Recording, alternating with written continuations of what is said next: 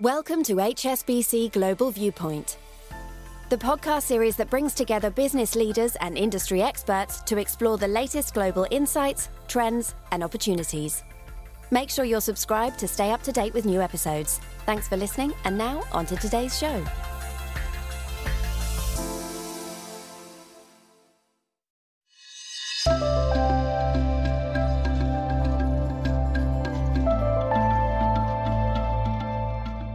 Welcome to the Emerging Markets Spotlight, a podcast series from HSBC. The emerging markets landscape is more complex than ever at a time of divergent monetary policy, high commodity prices, supply chain disruptions, and geopolitical tensions. Join us as we speak with world's leading institutional investors, experts, policymakers, and thought leaders to explore the challenges and opportunities.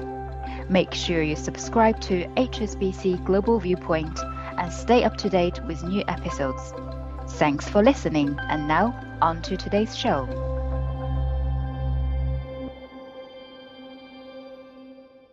Hello and welcome. Thank you for joining us on the penultimate day of HSBC's Global Emerging Markets Conference for this very special session with James Bullard, President and CEO of the Federal Reserve Bank of St. Louis.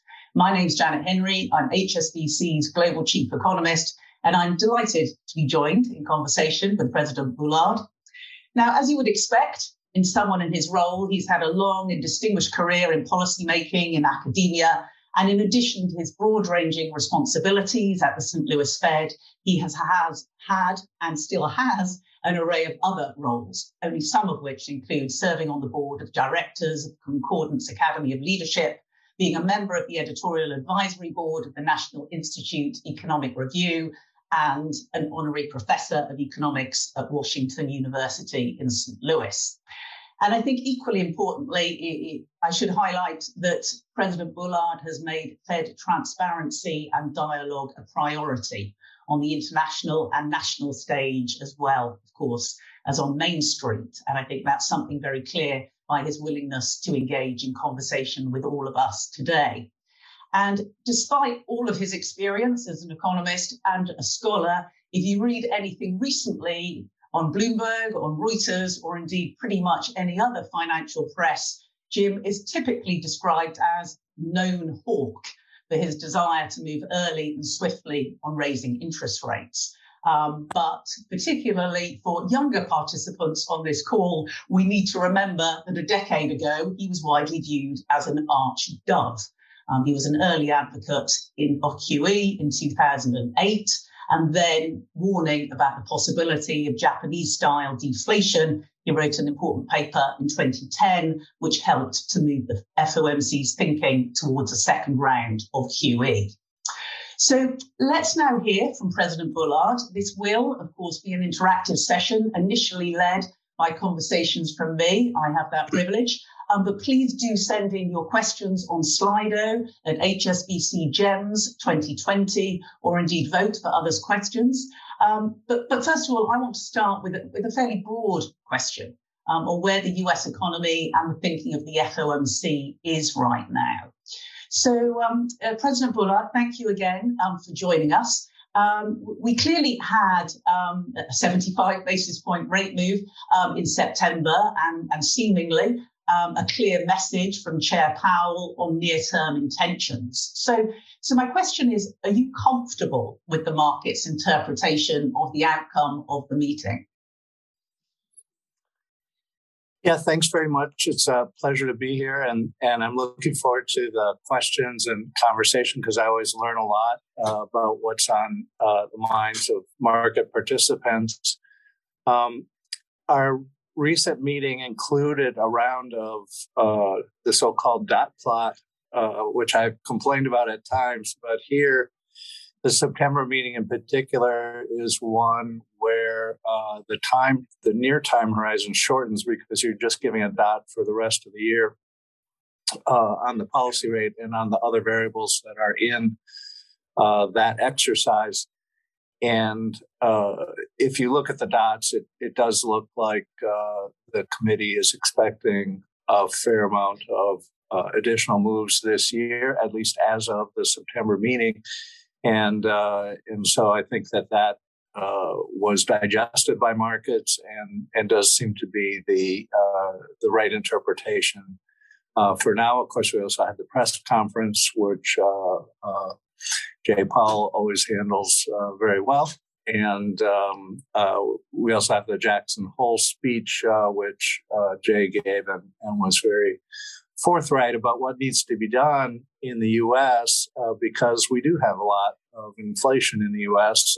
The CPI inflation rate year over year is an 8 handle.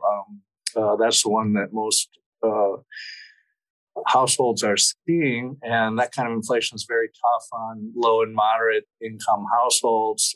If you look at other measures, the PCE measure is somewhat lower, and if you want to abstract from food and energy prices or extreme movements in prices either on the high side or the low side, you might look at something like the Dallas Fed trim mean inflation rate. That looks at the entire distribution of price changes and throws out some on the high side and some on the low side. So there you're just looking at the center of the price change distribution.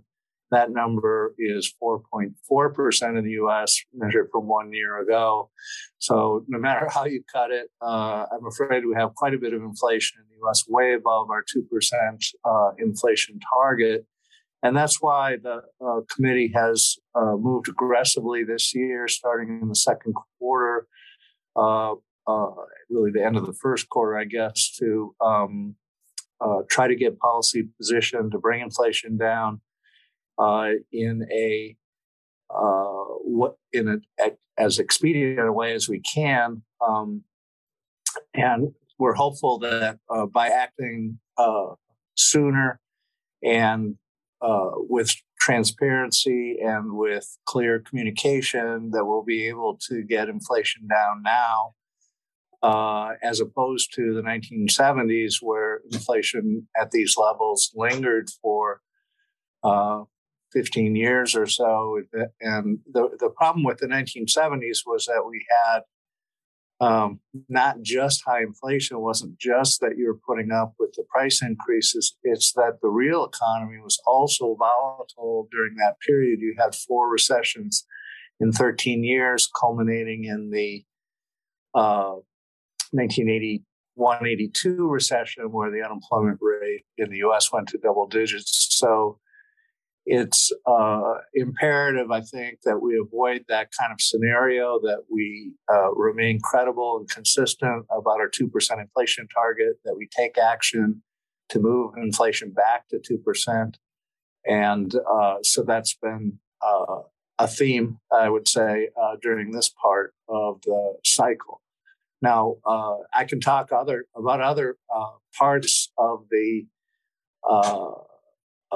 outlook, labor market, but maybe I'll just briefly say a few things, and then we can elaborate in the as we go forward here. But the labor markets in the U.S. are extremely strong, and if you want to ask about that, I'll go into more detail. But I think claims this morning came in at under 200,000. It's a super low number for the U.S., and that was something that during the summer people were saying was rising, but it's not. And but many other measures of labor markets continue to indicate a lot of strength there.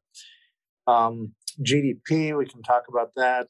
We actually had negative GDP growth in the first quarter and the second quarter, but I'm looking for that's a bit inconsistent with the strong labor market, so we can talk about that issue as well. So most people's assessment is that doesn't seem to be the right metric right now to think about the U.S. economy. And of course, we also have international considerations, which I think will be front and center here probably. Right. Thank you for that. And you touched on a lot of points, and I can see, looking at Slido, the questions are already piling in. But first of all, I wanted to pick up on a few of the things that you already said. And you did mention the labour market in particular. As you said, looking at the initial jobless claims of under 200,000, by that report, it does still seem to be a labour market that's still very hot. I know you've mentioned that the Kansas City's Fed Labour Market Index and vacancies to unemployment ratio is still very high. That seems to be happening at the national level. So I suppose one of the questions is, especially when we're thinking about inflation going forward, how much softening would you be looking to see from indicators such as job openings and unemployment and wage growth before you would be comfortable with the idea of pausing on rate hikes? And perhaps as part of that, you might pick up on the whole beverage debate. It's a strange world when even non-economists are talking about beverage curves, but suddenly everyone seems to be aware of the Fed's Waller and Figura paper that we really don't need to see unemployment rise because vacancies are just going to fall back in line. But clearly you've got Summers and Blanchard on the other side of the debate that we would need to see 6% unemployment or so. What would you look at? And do you have a view on what the new narrow is, or do you just wait to see what it takes for wage growth to come down?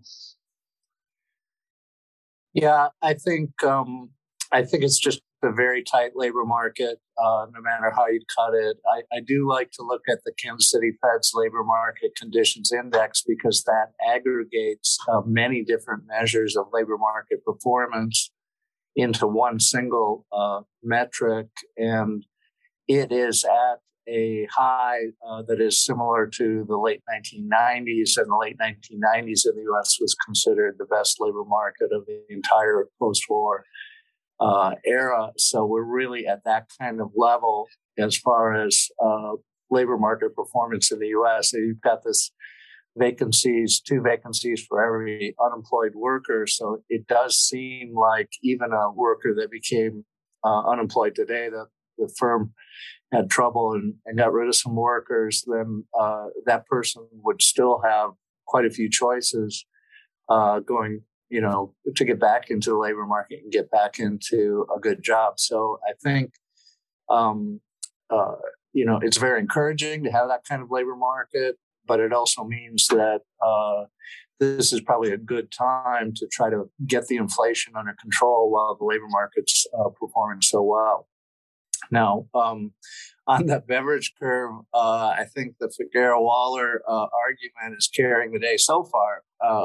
The job openings, I guess they've fluctuated some, but they've come down since earlier this year, and the unemployment rate really hasn't moved. So that would be consistent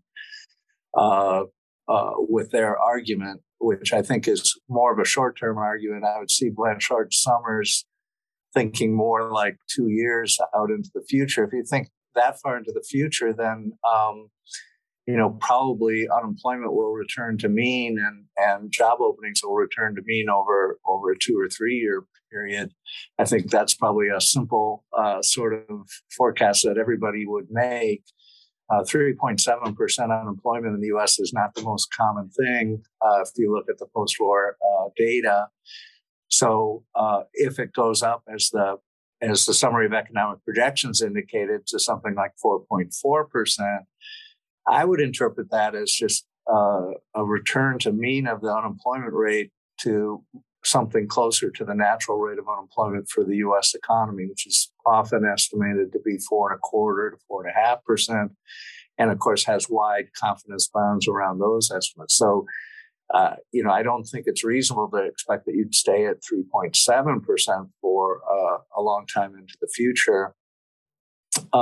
But with all these job openings, maybe that's what will happen. I have a hard time seeing the unemployment rate go up very much with all these job openings because it would be so easy right now anyway for a worker that got displaced to find a new job. We've also got quits at high levels, which is indicating that people are confident that they can quit their job and take a new job.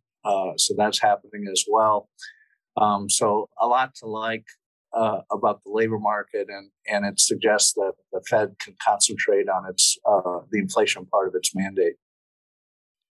Thank you. And I want to turn to global developments, but for the moment, I want to stay on the subject of further tightening of policy, because I'm getting some questions on the housing market. You might want to touch on that. But the other one that I wanted to ask you about is really the role of the balance sheet in policy, as opposed to just interest rates. And that's really, what are the factors that are most important to keep in mind when considering the longer term size and composition of the balance sheet? But also just the question of to what extent does quantitative tightening actually tighten financial conditions? Is it just a signaling of policy, or do you think it is something that is tightening US financial conditions, or indeed global financial conditions? Well, I was pleased that we got the balance sheet runoff started in the second quarter of this year. We phased that in, so it's really just hitting full stride, I believe, here in September. My preference is to kind of wait and see on that part of the policy how things are developing, at least 6 months or even longer, to make sure that it's doing what we think it's doing, which should be to help put upward pressure on the longer end of the yield curve compared to what it would otherwise be. I think we were a little late in getting started on the balance sheet runoff. Financial conditions actually stabilized a lot, even in the fall of 2020. It's true that in March and April of 2020, financial stress measures, such as the St. Louis Fed's financial stress measure, were at 2008 levels. So at that point, it looked like you could have a financial crisis on top of the pandemic, and that would have been a clear disaster, I think. But we avoided that, and financial conditions eased considerably by the time we got to the fall of 2020.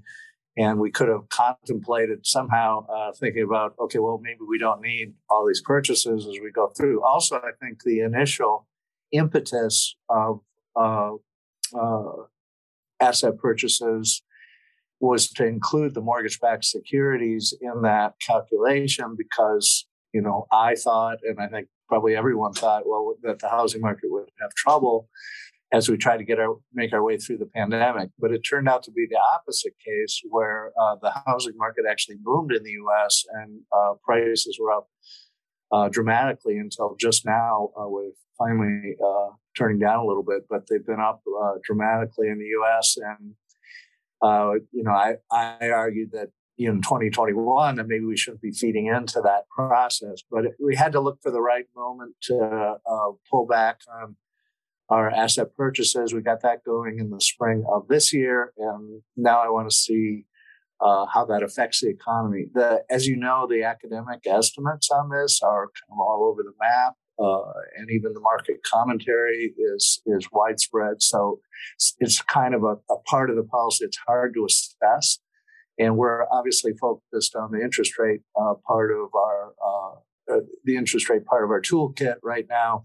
So I like having the QT going on because I think that's helping us, but to what degree it's helping us, I think, is a good question and something I want to get feedback on from financial markets and elsewhere as we go forward. Yeah, absolutely. As you say, it's trying to forecast something we have little or no experience of historically, but there are no shortage of estimates out there from I do want to say one other thing about this that I like to emphasize, which is that in other parts of the last 15 years, you might have one central bank with a quantitative easing program and not the other major central banks. But here you've got central banks moving in the same direction on this dimension. And so it's a global QT, and I'm anxious to see to what extent that affects global financial conditions. So we'll see as we go forward, but we'll keep an eye on this. But the balance sheet expanded a lot in the U.S., and I think we can pull back and get some help on our inflation objective through this channel. And related to that, as you say, even though there is a global monetary tightening underway. In many ways, it is being led by the world's most important central bank, which is, of course, the Federal Reserve. And I suppose in the course of the last week, particularly sitting here in London, it's clear that what's happening, the global tightening, like it or not, is coming through thick and fast. You've seen some central banks globally being reluctant to raise rates for one reason or another. They've been intervening on their currency. But I suppose for you, that setting policy primarily, entirely for the US economy and US inflation, how are you thinking about some of these global influences? I know that the US dollar policy sits with Treasury, but a strong dollar and the impact of a strong dollar on the rest of the world, how does that impact on the FOMC's discussion on inflation? Because, I suppose it's quite helpful in the fight against inflation. And related to that, I suppose partly to do with the strength of the dollar, the volatility that we are seeing in global markets. How does that feed into the discussions and the way that you think about the outlook for what is appropriate policy for the US economy? Well, we certainly do look at international developments carefully and try to calibrate what the impact will be back to the U.S. I have been pleased as we got going here in 2022 that many central banks around the world anticipated Fed action and moved ahead of the Fed as part of their policy, understanding where the Federal Reserve was likely to go going forward, understanding the inflation situation in the U.S. and that we were going to have to act aggressively to bring inflation under control. And so I think that has helped limit the damage that might have otherwise occurred from, let's say, a surprise move in the U.S. that other central banks didn't have time to react to. We certainly heard a lot about this in the earlier era, the quantitative easing era, where foreign central banks said that they were surprised by Fed action, and they weren't sure what our policy was, and then this was feeding back to them. So, but here, I think we made it clear, and we've been forthright. We've had a lot more transparency about what we're trying to do, and that has allowed many central banks around the world to act in tandem and calibrate their policies appropriately for their jurisdictions as the Fed was moving. So that part, I think, has helped us a lot this year to limit the sorts of disorderly adjustment that might otherwise occur. And, obviously we've got the UK has been the focal point just here in recent days, but I would just step back from that a little bit and say that the broader picture, considering how much we've moved and how fast we've moved, I think the transparency and forthrightness in the communication around this has worked to our advantage globally, and overall, I think we've had a pretty good response. So the strength of the dollar at the moment, as you say, you watch it as it goes along, but I don't want to dwell on the dollar too long, but there are a lot of questions related to it. So I just want to draw on a couple of these. I think you kind of addressed it. Has the dollar strengthened enough yet to be a factor in policy making for the US? But also a couple of questions relating to the financial stability angle. Given the ascent of the dollar and so many currencies, is there a risk? Well, I suppose there always has to be a risk, doesn't there, that somewhere in the world you could have a financial event that could have a feedback effect into the US economy. Someone's likened it to an LTCM type of risk. Yeah, I think this is something we're always watching and always monitoring. If you look at the 94 tightening cycle, which was also 300 basis points at that time, you one day woke up and you got Orange County, California, declaring bankruptcy. So I think that's the sort of thing that can happen. LTCM was another episode in the annals of financial instability. So we do watch this very carefully. I think But I also think that by being clear and having forward guidance on likely moves going forward, that you can mitigate some of that risk because people aren't taken by surprise as much as they otherwise would have been by the upward movement at the short end of the yield curve. So I think so far so good, but I would continue to watch this carefully.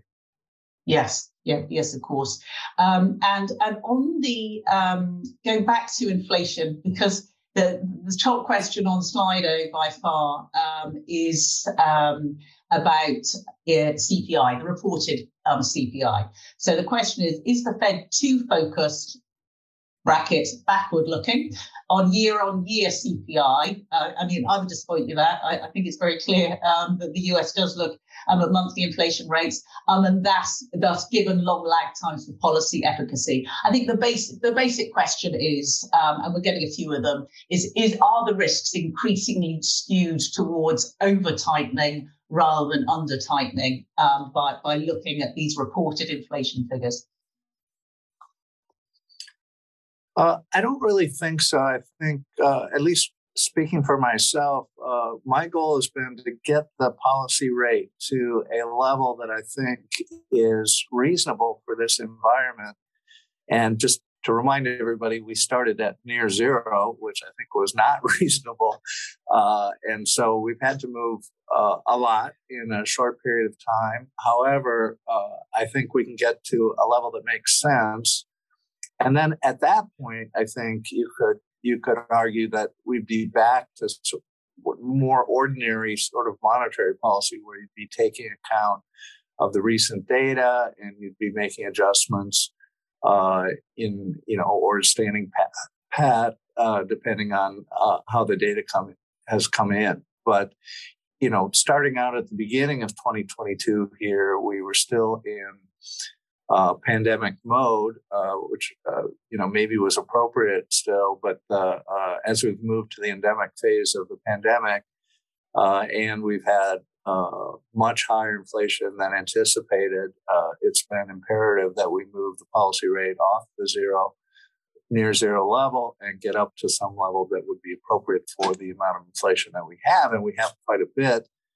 If you do some kind of Taylor rule calculation, the Taylor rule calculation that you do will be dominated by the amount of inflation that you put in the inflation gap part of the Taylor rule. So it's almost all being driven by inflation. You have to make other assumptions there about the real short-term interest rate and output gaps and things like that, coefficients that you want to use. But no matter how you cut it, that inflation gap term is going to be the dominant term. So if those that are listening and here and want to see what I've been thinking about that, I did give a talk at Stanford in May that addressed that issue, and that calculation at that time said, well, the minimal level that we have to get up to is probably 3.5%. But unfortunately, since that time, that was only May. That's only 4 months ago.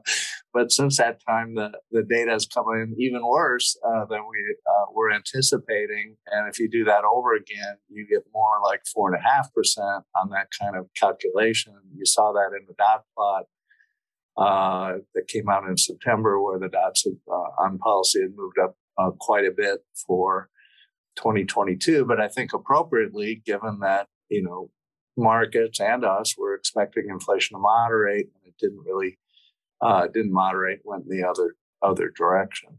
So on this issue about you're looking at this lagging indicator of inflation, and is that really the right thing to do? I think we do pay a lot of attention to inflation expectations, and I in particular like the market-based measures of inflation expectations that are derived from the TIPS market, and also inflation swaps and other methods. And I'm pleased that those have come back down under 3%, even under 2.5%, 5-year and 5-year forward. So that's very encouraging from my point of view. Markets are expecting inflation to come back under control at those kinds of horizons.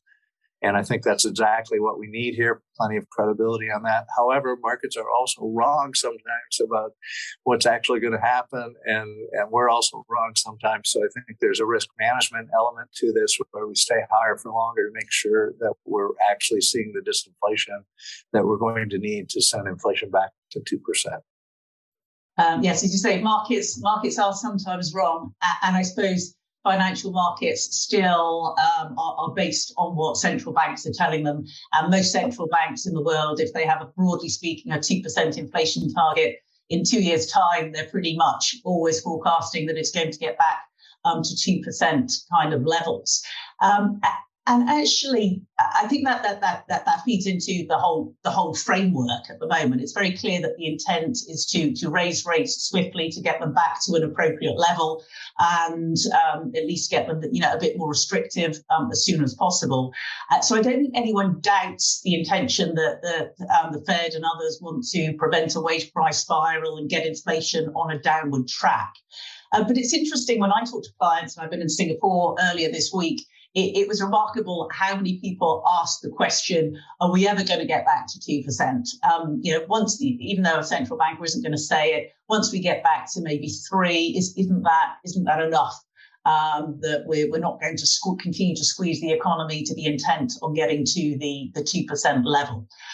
So maybe you could talk a little bit about that, as much as, I think one, I suppose, is there any possibility that an inflation target is moved, or would that be dangerous in itself? Are you worried that people are asking that question, that central banks are just not going to stick to their policy until they get back to that 2% level? How do you think about not just financial market measures of inflation expectations, but the fact that these conversations are now being had? Yeah, I think, the notion that you would start to mess around with the inflation target right when you get challenged with high inflation, that sounds like a replay of the 1970s to me. And so I think this is just a totally bad idea. And, I know people are talking about that, but we'll maintain credibility, inflation target. We will push inflation to 2%. And we'll do it in a reasonably compact time frame. So I think, the thing about the 2% target is that it was enormously successful since the 1990s when it was first introduced. And has been adopted around the world as a global standard. So I think if you had a major central bank like the Fed deviating from that you'd have other central banks then also deviating, and you'd get a chaotic situation around the world where you're back in the 1970s soup where economies are volatile, recessions are common, and inflation's high and variable. So I don't think we want to go in this direction. What you want to do is press on to get inflation back to 2% as soon as is reasonably possible. And I think it is possible because I think what's really going on here, a better way to think about it is that we've been through a war. George Hall of Yale University and Tom Sargent of NYU have a paper called Financing Three World Wars. And what they meant was World War I, World War II, and the pandemic. And I think it is like a war in the sense that the national crisis occurs. The government borrows a lot of money to pay for the mitigating the crisis, and the central bank accommodates that borrowing. But this all makes sense because you're in a national crisis, as we were especially in March and April of 2020, and then. But then the war's over, and we know wars around the world, both for the winners and losers, tends to create inflation. But when the war's over, you switch back to the pre-war policy of less deficit spending and a monetary authority that concentrates on its inflation target. And that, to me, is exactly what's happening in both on the fiscal side in U.S. politics and also on the monetary side with the FOMC. that you're switching back to the pre-pandemic policy. And what this does is drive inflation expectations right back to the target, and actual inflation follows behind and comes right back to target. So I'm hopeful that we can get that kind of dynamic going. And I think we're in process here of having exactly the right kind of policy to get that to happen. So it's not coming through Phillips curve according to my assessment here, and that's why I de-emphasize labor markets. The Phillips curve is very flat in the U.S., and if you tried to use that channel to get inflation down, unemployment would really have to go to very high levels. I'm not quite sure what people have in mind that are talking through that kind of language about how we're going to get inflation down. I don't think that's how this works. What you do is you get inflation expectations back to the 2% target, and you get a disinflationary process going in the U.S. that doesn't have that much to do with labor markets themselves, and has more to do with the pricing power of firms and the fear of firms that they might lose market share if they continue to be cavalier about their price increases. That's my interpretation of the 1980s as to what happened. Those firms that were lazy and thought they would just increase prices whenever they wanted got put out of business by other firms that were productivity oriented and low cost oriented. And those latter firms carried the day. That drove a fierce disinflationary process that pushed inflation down dramatically in the U.S. So I think we can get that kind of process going. We'll see disinflation in the U.S. and we'll get back to the target in a relatively short time frame. Thank you for that, because actually the top question here, but I think you've answered it already, is how much of inflation is related to supply issues? Is there a risk that higher rates bring demand down, but inflation remains high due to supply constraints? I'm happy for you to add anything if you want to on that, but it's still in terms of the policy setting. Yeah, we do. Of course, we look at global commodity prices. They have come off their highs, and you've got other, obviously, factors driving that with the war in Ukraine and to some extent Chinese policy as well. But the numbers I cited at the beginning for the Dallas Fed trim mean inflation rate, you're already throwing out the most extreme increases and decreases in the price change distribution. You're just looking at the center of the price change distribution, and that is still 4.4% in the U.S. So that you might interpret that as the inflation that the Fed has to take care of, as opposed to the inflation that might be due to global factors that are bouncing up and down because of the war or because of Chinese policy. So I think this notion of throwing out food and energy or using some other method to look at the center of the price change distribution gets at the question of commodity price movements. And I think it's clear that we have to act even knowing what's happening with commodity prices, but we have to act because the center of the price change distribution is also moving pretty aggressively, and we have to get that part under control.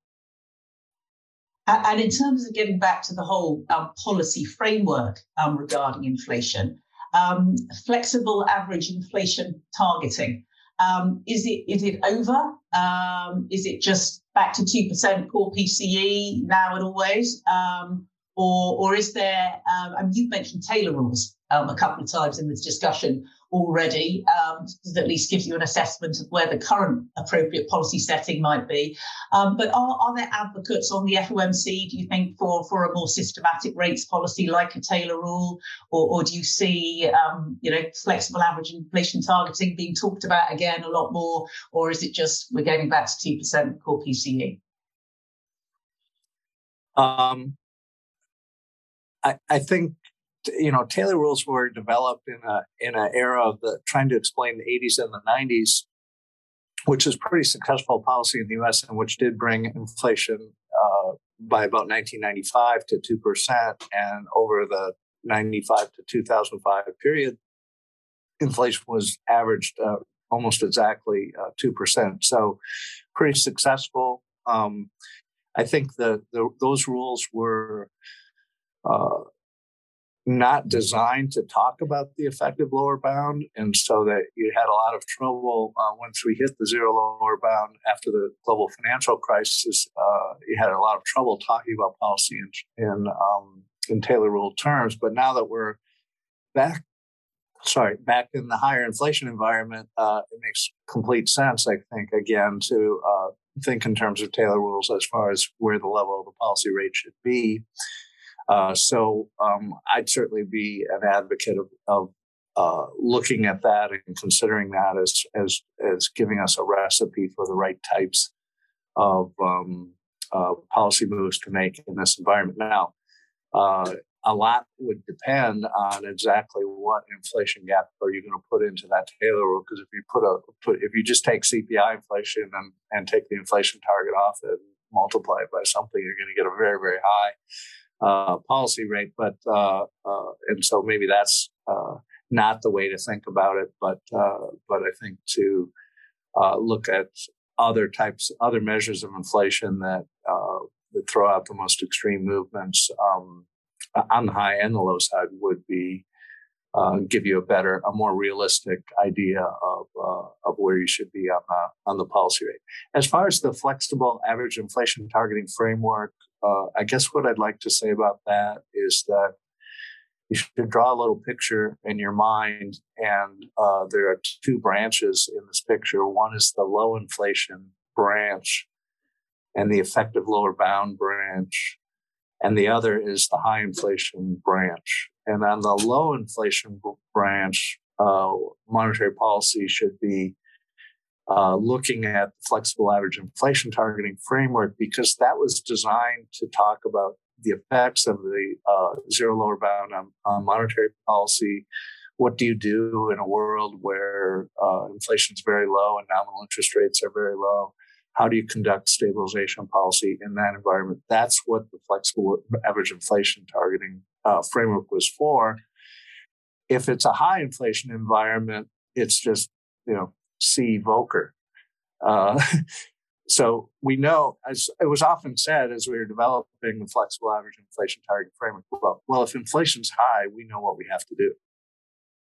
And so we're not trying to design something for that. We know that we'll have to conduct policy in a way to return inflation to target from the high side. The question is, when inflation is very low, it's below your target, and nominal interest rates are very low, how should you conduct monetary policy then? So there are kind of two branches to this. If inflation's low, then I think fate might still be very relevant. But if inflation's high, we got the recipe from the Volcker era. Absolutely. And you mentioned, Taylor rules being devised during the 80s and the 90s and used then, but for the last couple of decades, perhaps less so, which, leads me to a question regarding globalization effects. If we think about the last 2 decades in particular, when we had persistent globalization until a couple of years before the pandemic, and a lot of automation in the goods sector. How much of the last 20 years would you say the low stable inflation was a function of central bank credibility? But to what extent did central banks also get lucky by global developments? And that actually now maybe we are in a more volatile world. Maybe it is just going to be more like the 70s or the 80s, where we get external factors, whether it's a war, a pandemic, or deglobalization forces, are just persistently going to mean an era of more volatility in activity and in inflation and potentially interest rates. Yeah, I mean, inflation targeting is inflation targeting, and it doesn't say, you can miss your inflation target if there's globalization going on or there's deglobalization going on.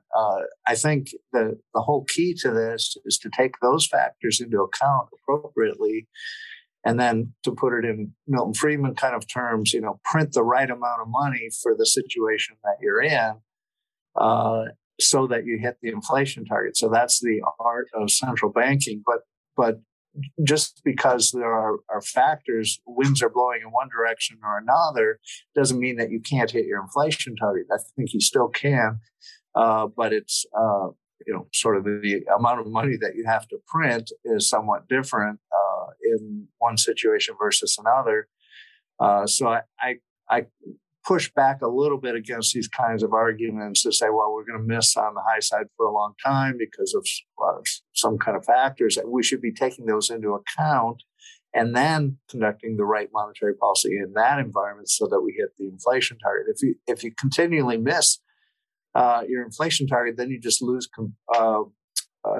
credibility on the entire policy, and markets start to doubt that you're trying to do anything at all.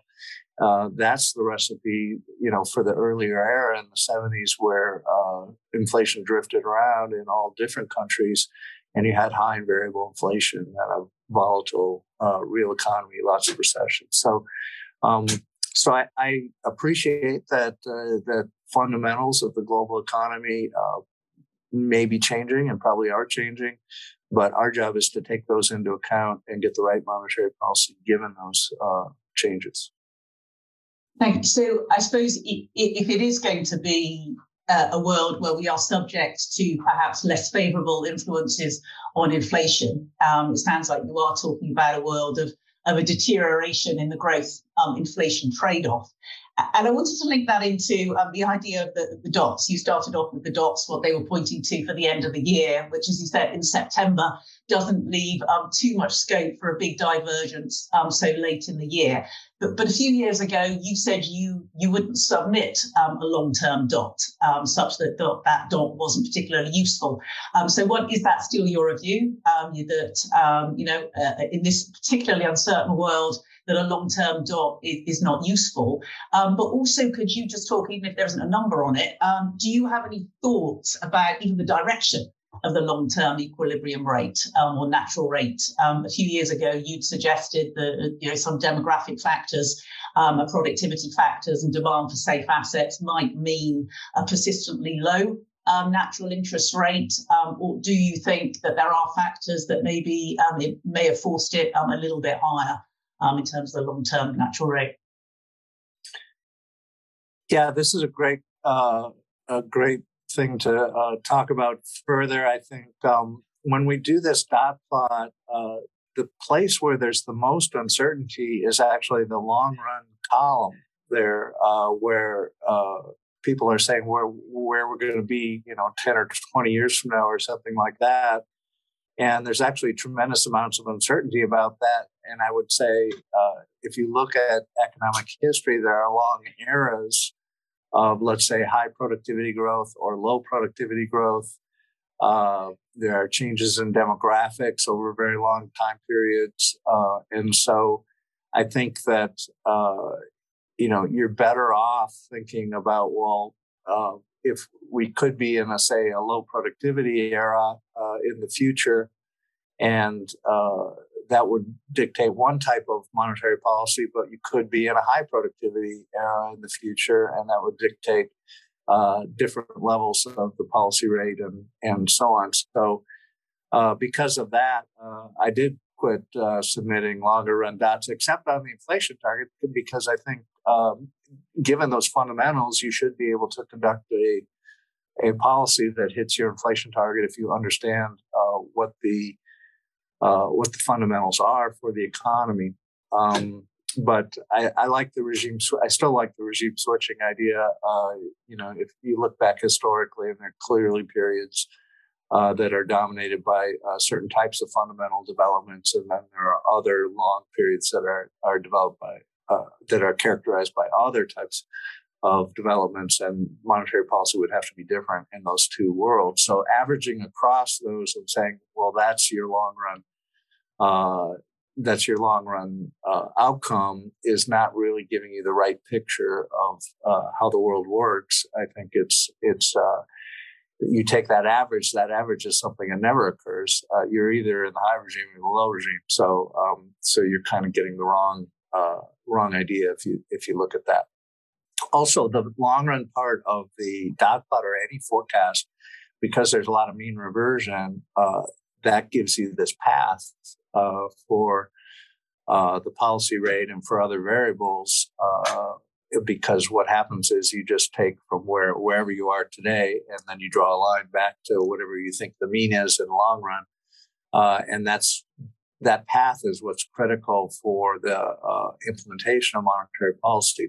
But the path could be far away from what is realistic, because you don't know what the long run outcome is, and so you're drawing paths into to a dot that has a lot of uncertainty around it. So this is kind of techno babble, but I think this is an important consideration for how we communicate policy. Yeah, no, I would agree with that. And in fact, there's a question here that a lot of people like the sound of, actually. Are we? How do you interpret US real yields now all comfortably over 1.5%?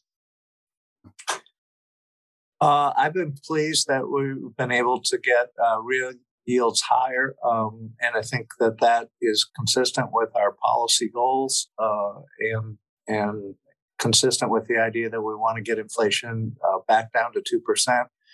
I would say overall it's still a low real interest rate world, but to have real interest rates above that low level now and into positive territory is an encouraging sign. Okay, so we're still low, because that was another question. I'm going to spend the last 8 minutes on questions all on Slido. The next question was, has higher for longer now officially replaced lower for longer? It sounds like you're saying we're still low, just not at the lower bound. There's a historical question. I would say on that, on the higher for longer, I do think that markets and maybe policymakers too are coming around to the view that, okay, well, we have quite a bit of inflation. It will take a while for it to go back to 2%, and it probably won't go back in a straight line. You wouldn't ever expect that, and so and the Fed is going to have to be careful about not over-interpreting a decline in inflation as it goes back to 2%. So all those things seem to indicate that you'd have a higher policy rate for longer than markets might have thought even 1 year ago. This isn't the kind of thing where you can just move the policy rate up and everything corrects itself immediately. That's not how macroeconomics works. So even though I gave a story about why I think this will be successful and happen in a relatively short time frame, that still probably means higher for longer than what markets would have anticipated previously. Right. Okay. Thank you for clarifying that. But on your point that when you set policy, it doesn't, always work in a straight line against everything you're trying to influence. There are a few questions here related to what you're looking for on the inflation side and on the labour market side. I mean, obviously the Fed does have a dual mandate at the moment. Unemployment is arguably too low. The labour market's too tight. Inflation's definitely too high. Both goals are quite consistent. Presumably, as tightening continues, you will see the prospect that, especially if inflation is lagging any rise in unemployment, that the goals may no longer be consistent. Or do you not think that's possible? Do you think for now it will be the inflation concerns that will dominate what the Fed does regarding decisions as to when to take a pause on the tightening side? Yeah, I would just point to the 1990s, which was a very good decade for the U.S. on the whole. We did have this tightening cycle in the middle of the 90s. And then by the late 90s, the policy rate was actually quite a high level, unimaginably high compared to what we got used to after that. And the unemployment rate went all the way down to below 4%. So by 2000, now we did have a recession, kind of a mild recession at that point, but I don't think it's quite as mechanical as what people make it out to be. The dot plot did suggest that unemployment would tick up here to 4.4%, but as I said earlier, you might make that kind of prediction just based on reversion to the mean of in the U.S., that the unemployment rate probably wouldn't remain at 3.7% indefinitely. So I think it may be a reasonable assumption. I didn't put that down, but it may be a reasonable assumption just to say, well, unemployment will probably go back to something over 4% because that's what the U.S. economy can sustain over the medium term. A recession, I would say, is caused by a shock. So the problem for us is that we're raising rates. We're trying to get inflation under control. I've said that's like walking a tightrope between two tall buildings, and you're trying to walk the tightrope. You sure hope there isn't a big gust of wind as you're trying to walk the tightrope. But I think that's as we're trying to go through this process. If something else happens that's very negative for the U.S. economy, then that's what would push you into recession. So I think we're at higher recession risk, but I don't think that's the base case at this point. And it's not just because of interest rates, short-term interest rates being at 3.13 on the policy rate. I don't think by itself that's not enough to cause a recession in the U.S. So, but because we're raising rates and relatively quickly, and growth is pretty slow. We haven't talked about growth, but growth is pretty slow in the U.S. You could get some other kind of shock that would send you into recession. So we're taking more recession risk than we otherwise would, but I still think it's not the base case for the U.S. economy. Actually, picking up on that and linking it into another question. The question here is which side, every cycle is different. Is there any past period of rate hikes, inflation, etc., that you find comparable to our present conditions? And certainly you mentioned the 1990s, and the 2000 recession is basically barely a recession. And as you said, it was something happens, and it was the dot-com bust, arguably, that played a bit of a role there. Obviously, in the 90s, we had a soft landing in the middle of the 1990s. But if we do go back earlier, they were almost planned recessions, weren't they? The Volcker shock was definitely a planned recession. It was the only way we're going to squeeze inflation out of the system would be to force this economy into a recession. But it sounds like maybe you think the current period, despite the high inflation, is not like the 70s or 80s. It is still closer to the 90s. Would that be fair? Yeah, I don't think we have a very good historical comparison, and that's why I've emphasized other types of things. But Volcker in particular came to be chair of the Fed at a point where the Federal Reserve had squandered its credibility over the previous 15 years and had basically no credibility at all when he came into office. And so markets didn't believe anything that he said or did would contain inflation. So, and there was very little idea even that the central bank could control inflation. There were many other theories around and ideas that didn't have much to do with central banking. So Volcker had to earn credibility every step of the way. He was sort of fighting with markets every day to convince them that he was serious about getting inflation low. Now, then you had inflation targeting come along in the 1990s, and all these central banks around the world were able to get inflation lower and closer to target, less variable. So it was a tremendous success story in the 90s and the 2000s. And it was very clear. You assign the responsibility to the central bank, you let them do what they need to do, and you will get low and stable inflation out of that. So in that sense, we have way more credibility than Volcker had.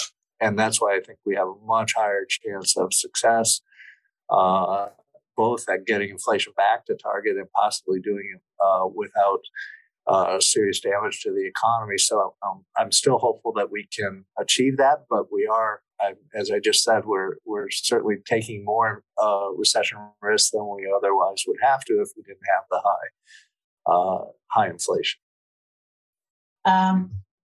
President Bullard, Jim, I have about another 150 questions that myself and our clients would love to answer you. You've been very generous with your time with us today. We greatly appreciate it, and we're very much with you in hoping that this doesn't end in a recession for the US economy. But thank you very much for covering so many of our questions, being very frank with your commentary. And we look forward to hearing more of what you have to say in the coming weeks and months. Thank you very much. Thanks very much for having me. So this is a lot of fun. Thanks. Thank you for joining us for this episode of Emerging Markets Spotlight. We hope you enjoy the discussion. HSBC is uniquely positioned to connect investors and corporates internationally. To learn more about anything you heard today, visit gbm.hsbc.com or contact your HSBC representative. Make sure you subscribe to HSBC Global Viewpoint and stay up to date with new episodes.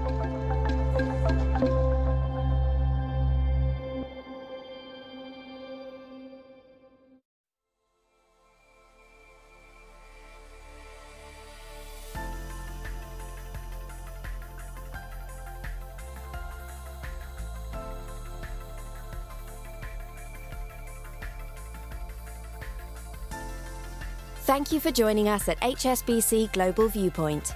We hope you enjoyed the discussion. Make sure you're subscribed to stay up to date with new episodes.